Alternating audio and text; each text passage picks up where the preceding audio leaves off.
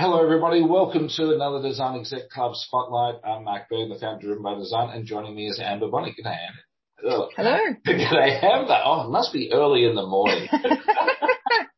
Hi, Mark. Thanks for having me. Now, Amber, you're down on what we call the Surf Coast. I'm on the Mornington Peninsula. I'm looking at a map here of the Indigenous nations that are around here, and it's fascinating because of that divide. You're in a very different Indigenous nation than I was. And they have very different cultures, but we're also living this strange culture because both of us had a lot of context in Melbourne, and now we're actually down on the coast. How's the last 18 months been in having that hybrid life?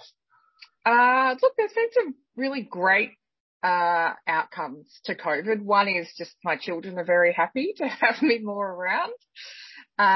It's lovely down on the Surf Coast, obviously a very privileged position to be in, to, be able to go for a walk on the beach and just be surrounded by, beautiful environment.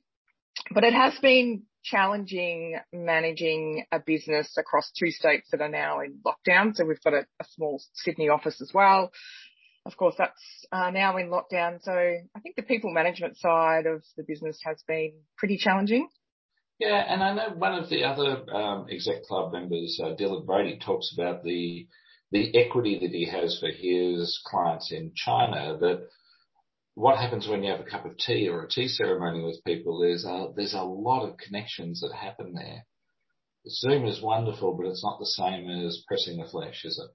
It's really different. I think that the opportunity that gets missed in Zoom is it becomes a very functional conversation. You're there, you get your task done, you hang up. That's how it works. There's no pre-conversation really as you walk into the boardroom. There's no little chat after the meeting. And it's those little sort of 3 to 5 minute conversations post a meeting where the real nurturing of the relationships happen. So what we're finding is there is a little bit of disengagement because you become more of a functional supplier to get a project done as opposed to being able to build those relationships, and sort of investigate other opportunities becomes a bit tricky as well.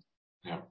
And over the last couple of years, you've been the president of the Creative Women's Circle, and I believe that's that era is coming to a close, or has it ended?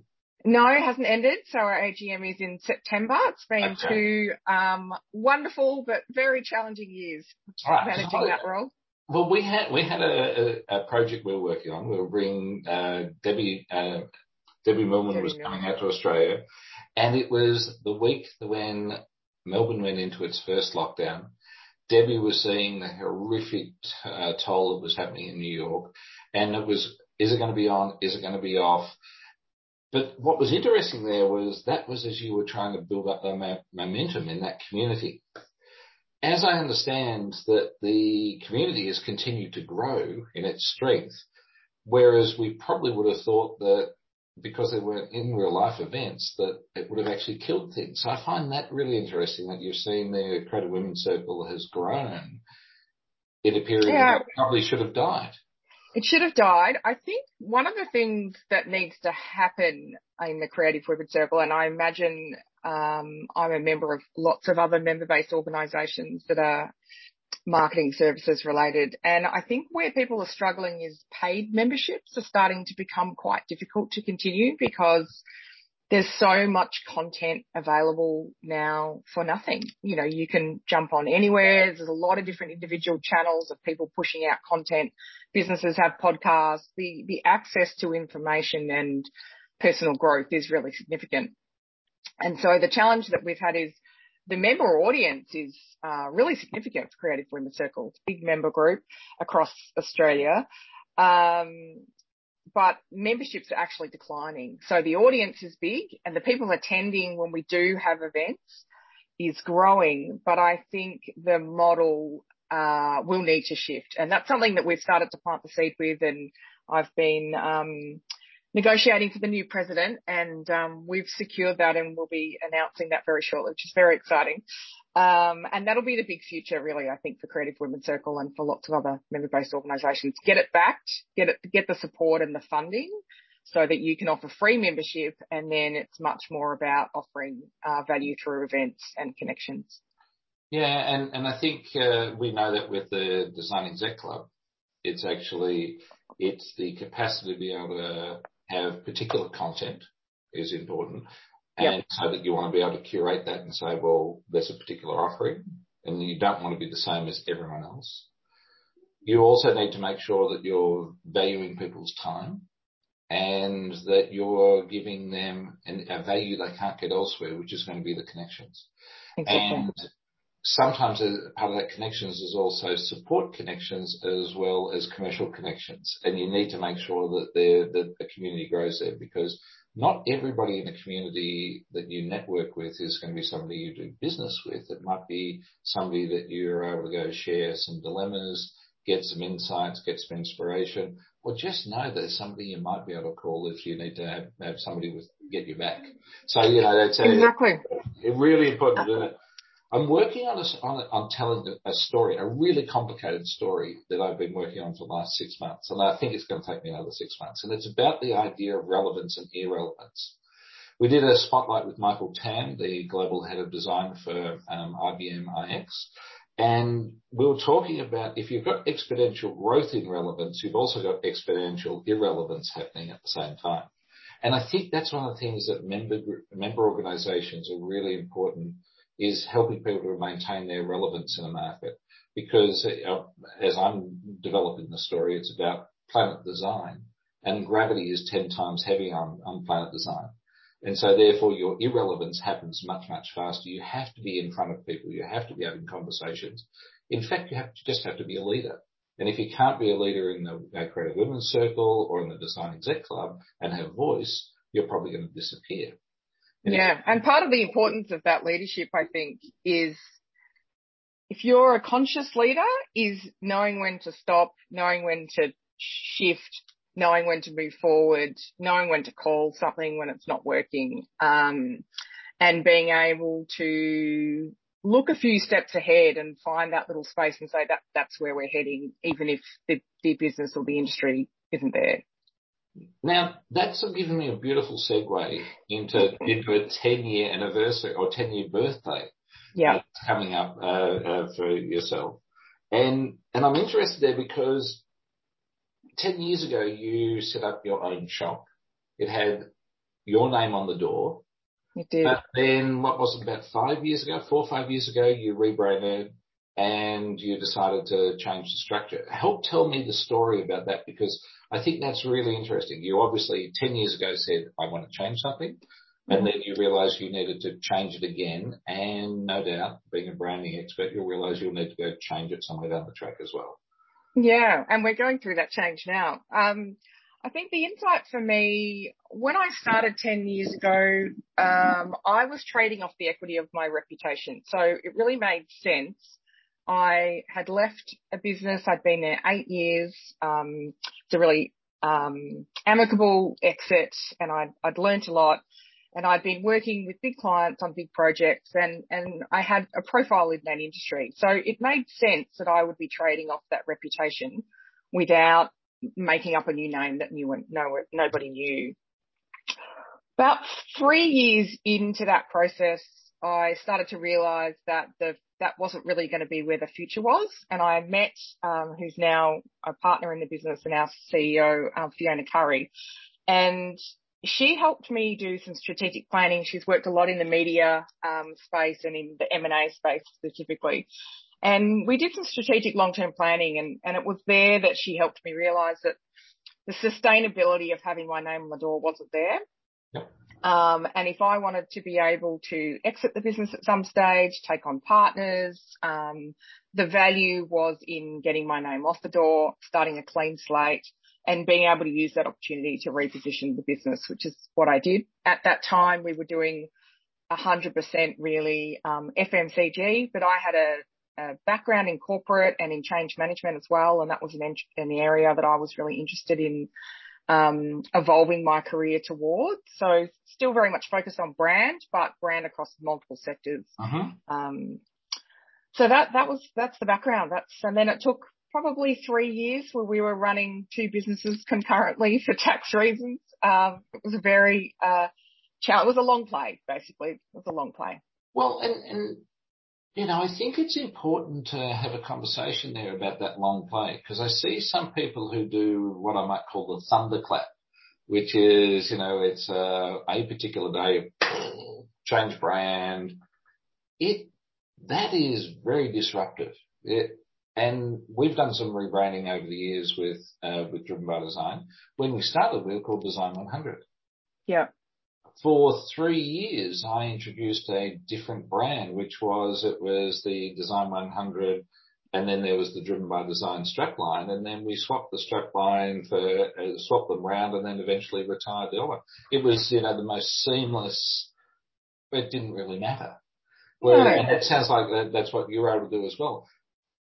Unless you've got the weight of being an FMCG brand and you're going to have to put it on packaging and it has to all coordinate, service businesses can take a little bit more time in reshaping that branding, because you don't want to have customer shock either.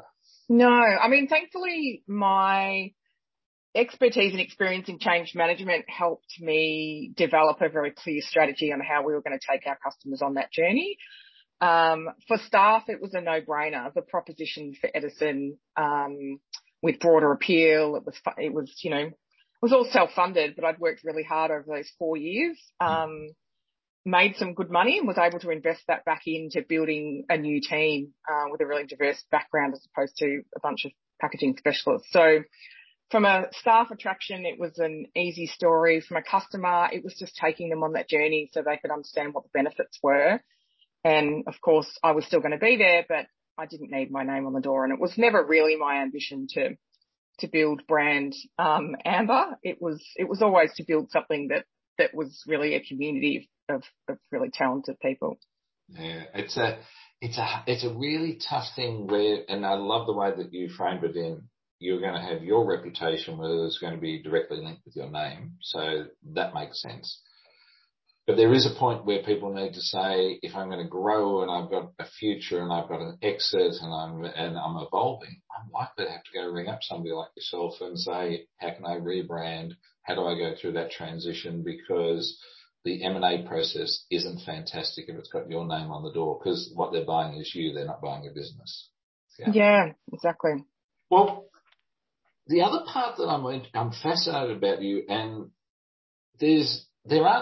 I don't find in the world of design I bump into as many people who have the qualities that you do, which is just this constant, we need to keep getting gender equity. We need to go and elevate females who are in the creative industry up, and we also need to make sure that there's recognition of the role of female leaders there. And that's astounding. What drives you there? Well, I'm a staunch feminist, so that helps, I think. Look, I came from a background of 5 daughters in a family. I'm one of 5 girls. So growing up, it was a very female-centric household, and we were all really strong women. Interestingly enough, my mum is quite a conservative woman. I wouldn't call her a feminist at all. She's English and, she has a very traditional background. But I think growing up, my dad was always very encouraging of us girls to just do whatever you want to do and do it well.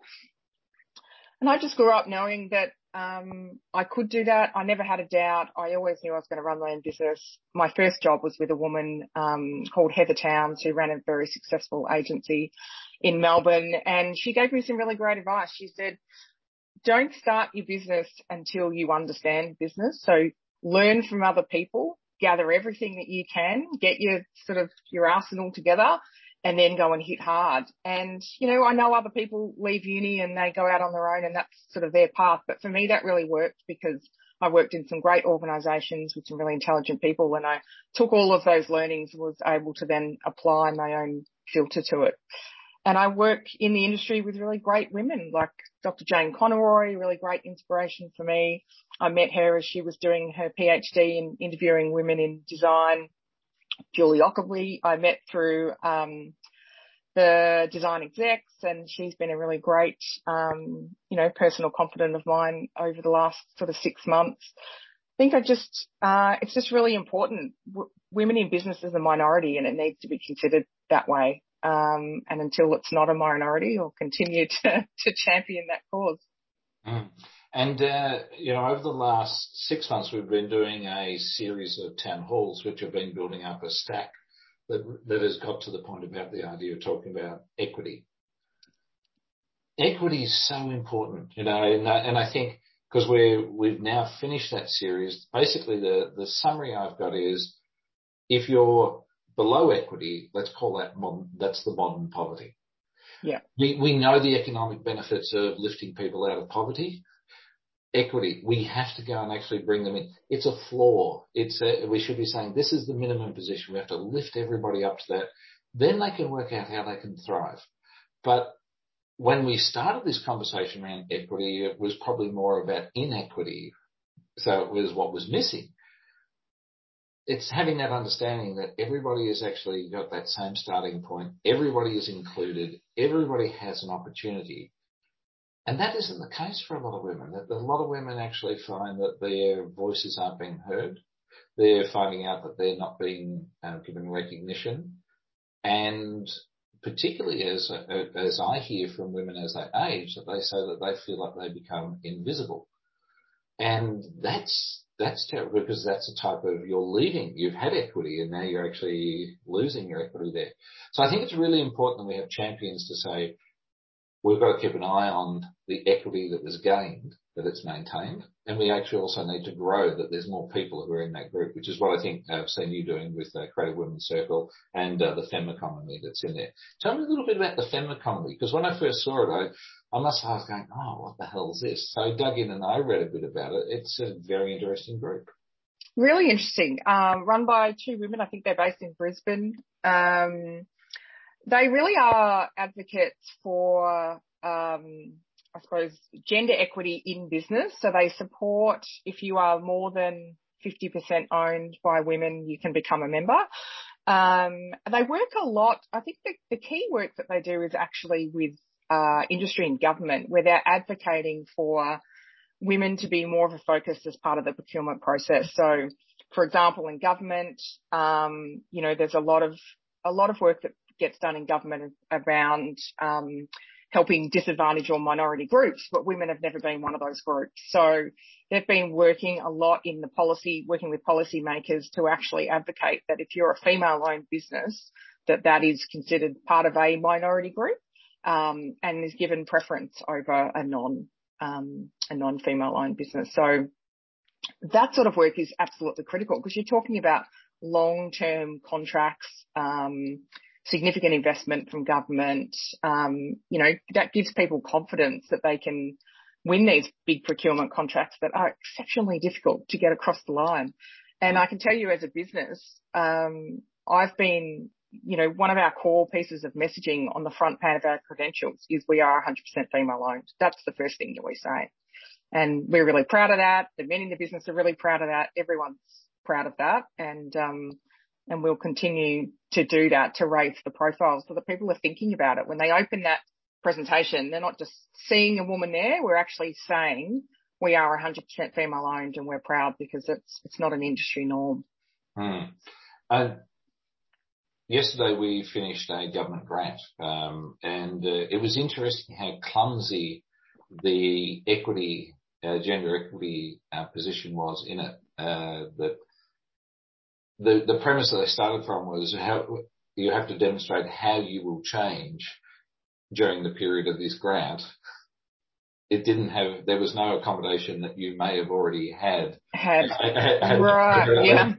And so we found ourselves. They're assuming the baseline is that you don't have any equity, gender equity. And that was the hardest part of the grant to go right, was how do we actually say, well, we're not shitty, so we're not going to improve because we're not shitty. We're already good, yeah. And you go. So I think that, it's a continual effort to make sure that we're getting that framing right, because so often as we're getting people who are going through various transitions, at what stage are you up to? Where do you fit? And wage theft is an interesting one. That wage theft in design practices is now illegal in the state of Victoria, and that there's a whole bunch of work that needs to be done. The first one is you have to agree that you're going to be compliant with the policy. The next one is you have to have actually put in, changes to make sure that you will be compliant. The next one is to assess what you might have had as a historic wage theft. And the last one is that you've made the reparations. Then it's like, well, which stage of wage theft are you involved in? And if you're totally compliant and you've made the reparations, it might be that there was $0, but you have to have gone through that process. Otherwise, you don't know for certain that you haven't done it. You're not, yeah. But there's a framework there. What I find is with a lot of equity issues, there isn't a framework that's agreed on so that people can say at what stage you're up to. What I would have loved to have said from a gender lens perspective is where we've done all of the framework steps and we're our level 4 framework participant. There wasn't that grace and elegance in there. So it was, you're a male putting in your grant application, you must be biased. And that's hard. So gross assumption. Yeah. Yeah. Well, it is, but that's where by having conversations, we work out how to go and actually go to a better future, and we understand who's already transitioned and who needs to transition further in there. Now, both Edison and also Dry Design are doing some changes for 2020 that have to go do with the for good side of things. You've got a Design for Good initiative that you've got coming up. It's still, I think, embryonic. You may not have all of the ink printed about everything, old-fashioned term, but give us a bit of insight of what Design for Good is for you. Yeah, I suppose the background is we've been doing a lot of work in the background of the business. We make significant cash donations every year. We take on pro bono projects every year. We are considerate of the type of partners that we work with, and, our culture and the way that we behave is really important, that it adheres to the values of the business. But there wasn't any framework around it. It was sort of just organic. And as the business grows and the people grow, we were finding we needed a bit more structure. We put on our first general manager this year, which was very exciting. It took a lot of pressure off me. And one of his first projects is the B Corp certification, which we're going through currently. And as part of that B Corp process, we decided to put more rigor and framework around what is it that we really believe in as a business, and how do we make sure that we're evaluating when people come to us to say, hey, can you do some work for us? Because we always get people asking to do work for free. That we make sure that there's a procedure in place that we can evaluate what is it they're trying to achieve, and do they meet the metrics that we believe in. And that's where Design for Good came about. So we launched that internally. We've got some information on our website, but it really, we wanted to use our anniversary coming up as an opportunity to go to market. And the more I've talked about it, the more people are really interested, and they're like, I'd love to come on board. And, we have a lot of big corporate clients. We've sort of pitched it to them. They're like, this is awesome. And the benefit of doing more purpose-led work is not only does it align to our business, but I always joke that design is our superpower. And that's a real gift. And that superpower has enabled me personally to get out of some difficult personal situations. Fleeing a violent marriage. That superpower enabled me to put food on the table and build a really solid career. And, there's a lot of people that don't have that gift. And so how can we use that gift to create positive change? And that's linked to our purpose, and that's what Design for Good's all about. Yeah, no, fantastic. And just reflect, congratulations on getting out of a violent personal circumstance. No, thank you. Totally unacceptable. Nobody should have to be involved with any form of violence or abuse. So well done for getting past that. But that gives you a reference, which is there can be a really crappy life, or you can imagine a better future. And if you can imagine a better future, and there are people who can help you to enable to get to that better future, that's such an important thing that we go do. So the fact that you're saying, well, how do we keep going and doing that? We think that that's a fantastic pursuit. I think those framings are the most important things, because I get lots of people who also ask us, can you contribute to what we're doing? But I'm going, but there's no framing that says what good actually means. And I must say, I am absolutely intolerant of the design industry using the word good design. Why such a low level? Where's excellence? Where's outstanding? Where's phenomenal change? Good just feels like a cop-out. I mean, how do you even measure good? It's very frustrating. I'm in the process of judging some awards, and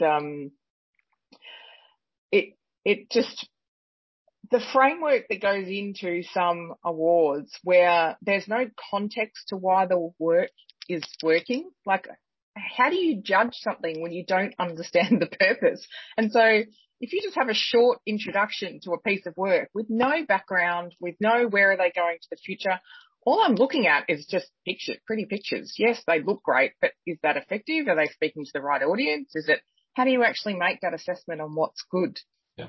And so one of the things that's really important for people like awards programs, and, we're not the only people in the world where we've got a large chunk that we do, but there's lots of other contemporaries, is you need to upgrade your criteria for what even gets shortlisted, what even gets accepted into the awards.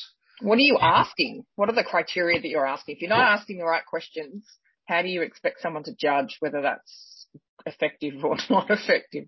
And we have 2 passes that we'll give people who are submitted into the Djermbar Design Awards to correct it. And, it's fantastic. There's the framework of the Sustainable Development Goals. You can say, well, tell me which one of the Sustainable Development Goals are you applying to? There's also national privacy. So if it's a digital project, are you complying to the National Privacy Framework? Or are you complying to the sustainability frameworks that come through the SDGs? There's 17 SDGs. We should be able to work out some of them. But there is one, so there's one, and this might be a sidebar we have to go to elsewhere, but there's one thing that fascinates me. You're in the packaging world. I see the company whose cereal that I have, or muesli that I have in the morning, has every logo on it under the sun to get me to buy it. But they haven't got a logo. It just says dispose of responsibly. Sometimes they do, but it's in such a remote location that nobody sees it. Look, I think there's a big shift happening at the moment, and one of the benefits of the Design for Good program is actually about partnering with our corporate clients. So the big FMCG producers being one of them, to help them communicate their change. They have big sustainability initiatives. They've got big, cultural policies and equity-based initiatives, but having them on a PowerPoint is very different to communicating them to the end user. So how do you take that? This is great on a PowerPoint, and we've done this big internal launch, and this is all fabulous, but what does that mean to the people actually buying the product?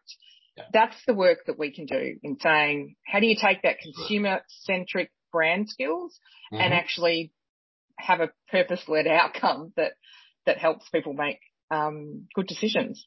Yeah, and I think there's an interesting thing. It's getting from the rhetoric of the planning session into me consuming their product, and at the end of the life cycle working out, how do I do the right thing here so that circular economy goal that they have, because most boardrooms are now saying circular economy, what a great idea, we want to participate, but all the steps of the chain there are just so insidious that you have to get them all right.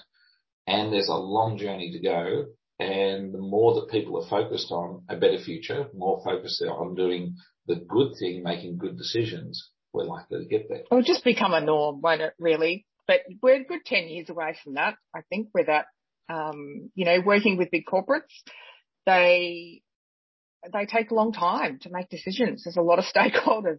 It's like moving the Titanic quickly. It doesn't happen. So there was in architecture, there's a really interesting thing that a bunch of architects around about 10 or 15 years ago started to go do sustainability by stealth.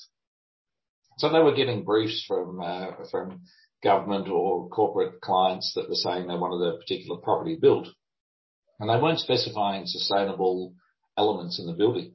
But the architects on purpose made sure that they were putting in more sustainable materials, a more sustainable design than was being asked for in the brief. And this whole area of sustainability by stealth, it's just right now to go have books put out and say, well, actually the building's a very high ranking, well or LEED standard building, not because the client asked for it, but because the architect did it. What do you think the role is for people who are the design professionals to actually put in some of that by stealth? Because if we wait 10 years, could we have actually got it done in 5? Yeah, potentially. I think we have a responsibility really to be constantly encouraging our clients to do better and to do more. And also the opportunity to walk away if you're working with someone that doesn't. And that's certainly something that I've done in my last 10 years. I have walked away from people. I think that the best way to convince someone, it's hard to do something stealth especially if you're talking about packaging, that can be quite difficult because everything gets mandated and signed off. The thing that I find most convincing is when you show people world-class examples of big brands that are similar to theirs that have done it. And then, by virtue of inferiority complex, they realize, oh, well, this brand's done it in the US. We should be doing that too. So we're seen as progressive. So giving examples of other businesses, doesn't have to be in the same category, can be really helpful. Yeah. I want to go back a little step in our conversation. You were talking about the leadership platform that your father provided as far as giving you girls the opportunity to imagine that there was a better future for you. You've got your own children. Mm-hmm. What do you think the standards are that you're trying to raise for them so that their imagination of a better future? I know there's a neighbour here, a 13-year-old girl, and she was telling me it was such a depressed future she had. So her and her father and we sat down and we talked about, well, what a better future might be. How does she actually imagine brilliance in the future rather than bland? Have you got an idea of how you do that for your kids? It's difficult. All 3 children are completely different. So my son, who just turned 18, he has struggled a bit. He doesn't have, he struggles with mental health issues. He has ADHD.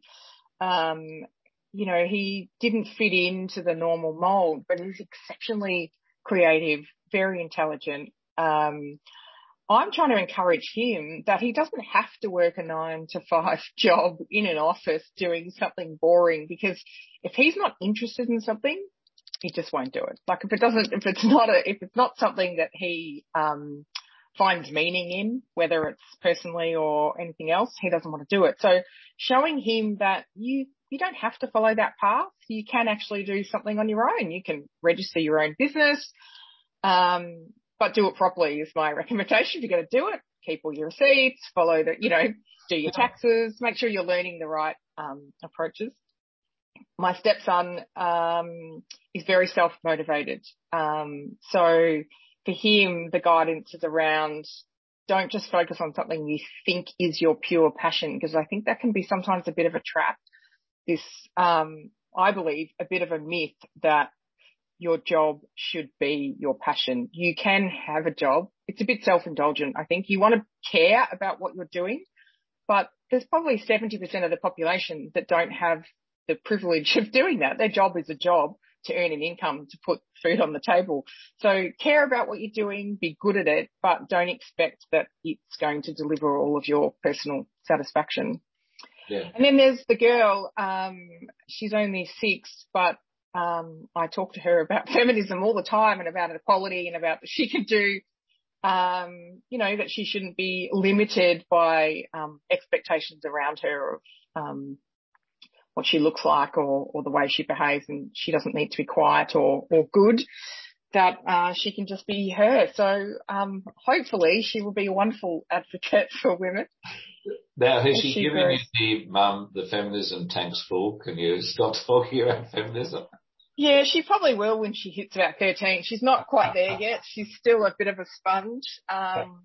The boys certainly do. So that fascinates me about we've seen with equity issues, particularly recently in sporting stars in Australia, that as they're retiring, they're saying, well, it's actually not the minority that needs to change, it's the majority that needs to get change. And in this case, one of the key roles around the feminism side is that we need to make sure that the imaginations of the young men is that there's no violence against women. Because it's not the women who are doing the violence, it's the men. So that's where we need to arrest it. We need to make sure that the men, young men, understand the power that comes from having an egalitarian, equitable basis, that there's, equal representation across genders, across people's diversity in cultures, diversity in interests. Diversity gives us such a superpower. That to me it's fantastic that your daughter's getting that, but it's actually the boys need to have their imaginations absolutely tweaked, that they're going to miss out on something if we don't have that diversity and we don't have inclusion.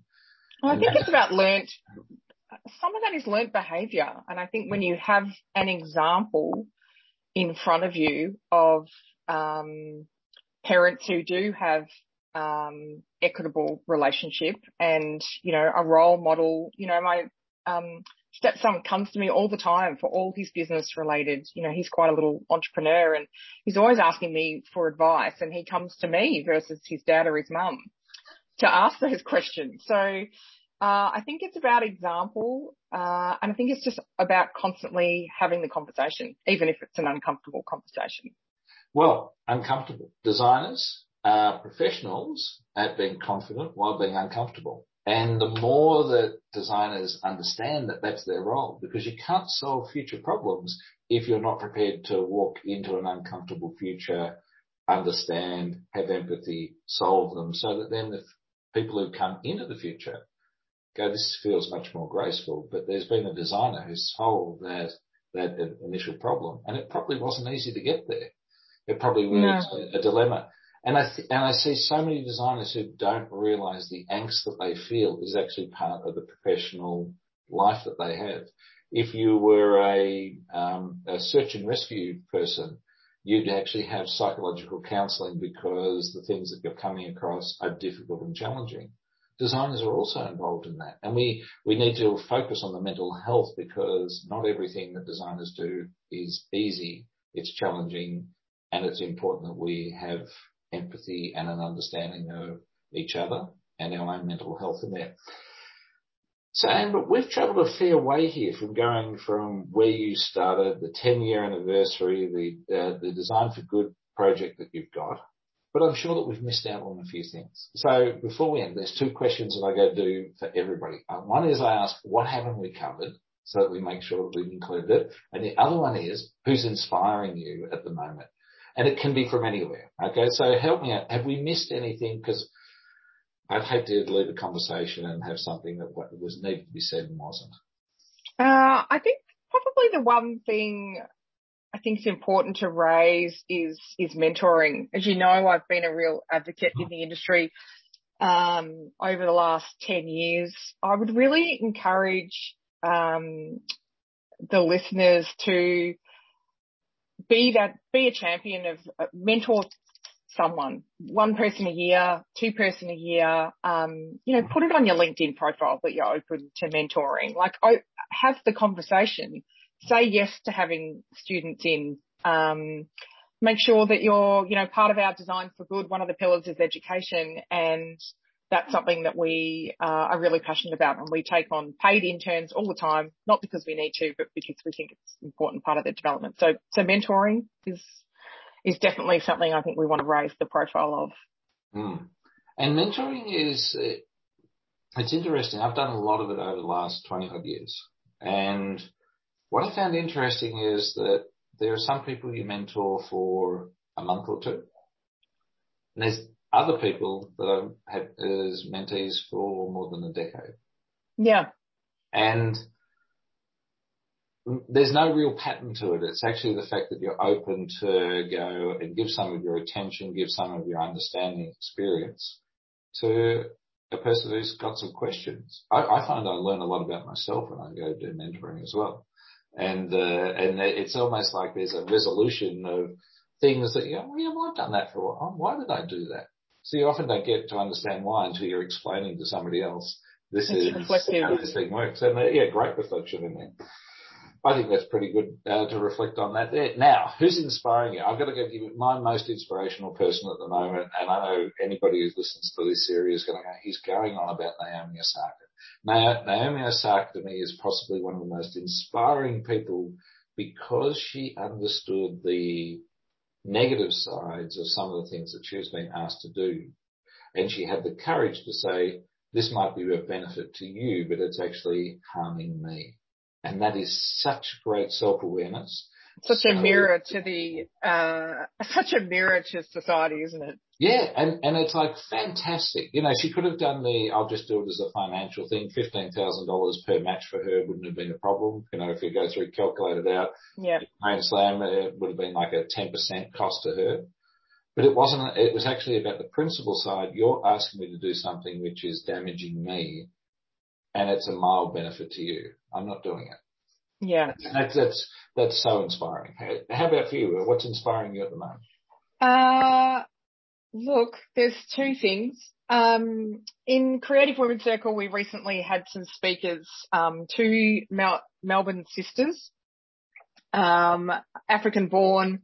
They run a business called Collective Closets, and these independent businesses, especially in a difficult time right now. So they're a fashion label, amazing work, but the story that they bring of just having a go, creating something beautiful, changing the landscape of what fashion is and who that fashion's for.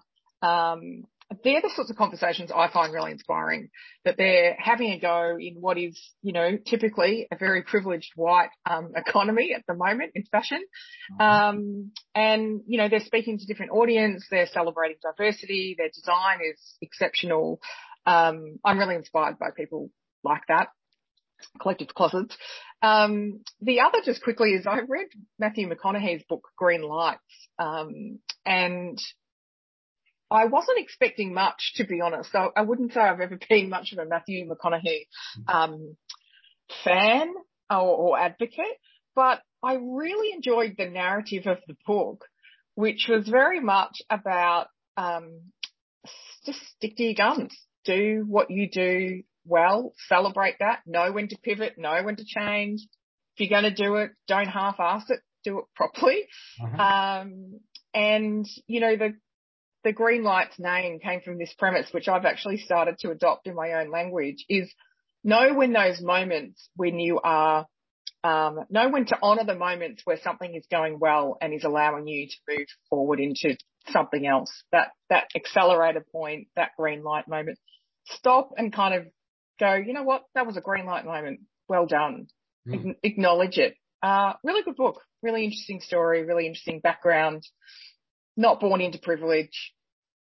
Yeah, and I find it's quite often you see people who they've understood that the pigeonholing that they were done with their career in the film industry, and you know that happens to all actors, that they get put on a particular path that's you'll be useful for this. That they have to work out, are they prepared to sit in that? And musicians have the same thing. That an A&R manager will say, we think you're right for this tone. And they've got to accept that's basically what they're going to do. And this week we had Charlie Watts died. Everyone talks about Charlie Watts as being a drummer. I think we also found out that he was a graphic designer as well. But as a drummer, he was a jazz drummer, not a rock and roll drummer. And it was actually, Charlie had worked out, my job at the Rolling Stones is that I'm in a rock and roll band, but in my core, it was actually that I like jazz. And I suppose that's where he decided that I'll accept that longitudinal path, which is going to do me very well as being the drummer for the Rolling Stones. But in my spirit, in my core, I know I'm a jazz person. There are other values, other dimensions to me. And it sounds like that's what Matthew McConaughey has here, an understanding of this is the job that I have versus the person that I am. This is a craft. And then, he reached a certain point in his career. And I think what I liked about him is he sort of called the arrogance of the industry. And we see that in design, you know, all the time and in all sorts of industry around. It has to, you know, it goes back to that piece around, your job has to be your passion. He's like, during the rom-coms, he respected and valued that gave him an exceptionally high income, and he should be grateful, and he felt grateful. And then he got to a point in his career where he didn't need that anymore, and he chose, to stop working for 2 years and to pivot. But that was a privilege, and he acknowledged that was a privilege to be able to do that. So yeah, it was some really insightful, lessons. It was quite amusing too.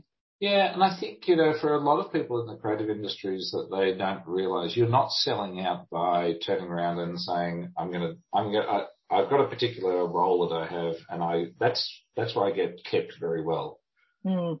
But I think it's also important to understand how you express yourself, and sometimes you can damage a brief because you're trying to express yourself too much. It's it's commercial work. I say this all the time to young designers.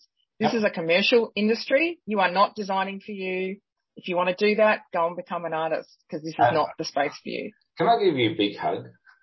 Because that line is just so important. The idea that there's a difference between art. Art is creativity with no commercial imperative. Self-expression, yeah. Design is you're being asked to look at somebody's circumstance and solve a problem. And they need you to solve the problem, and most likely that problem is going to be for their leverage. And that's either for political leverage, economic leverage, change, societal change. But it's not going to be about you.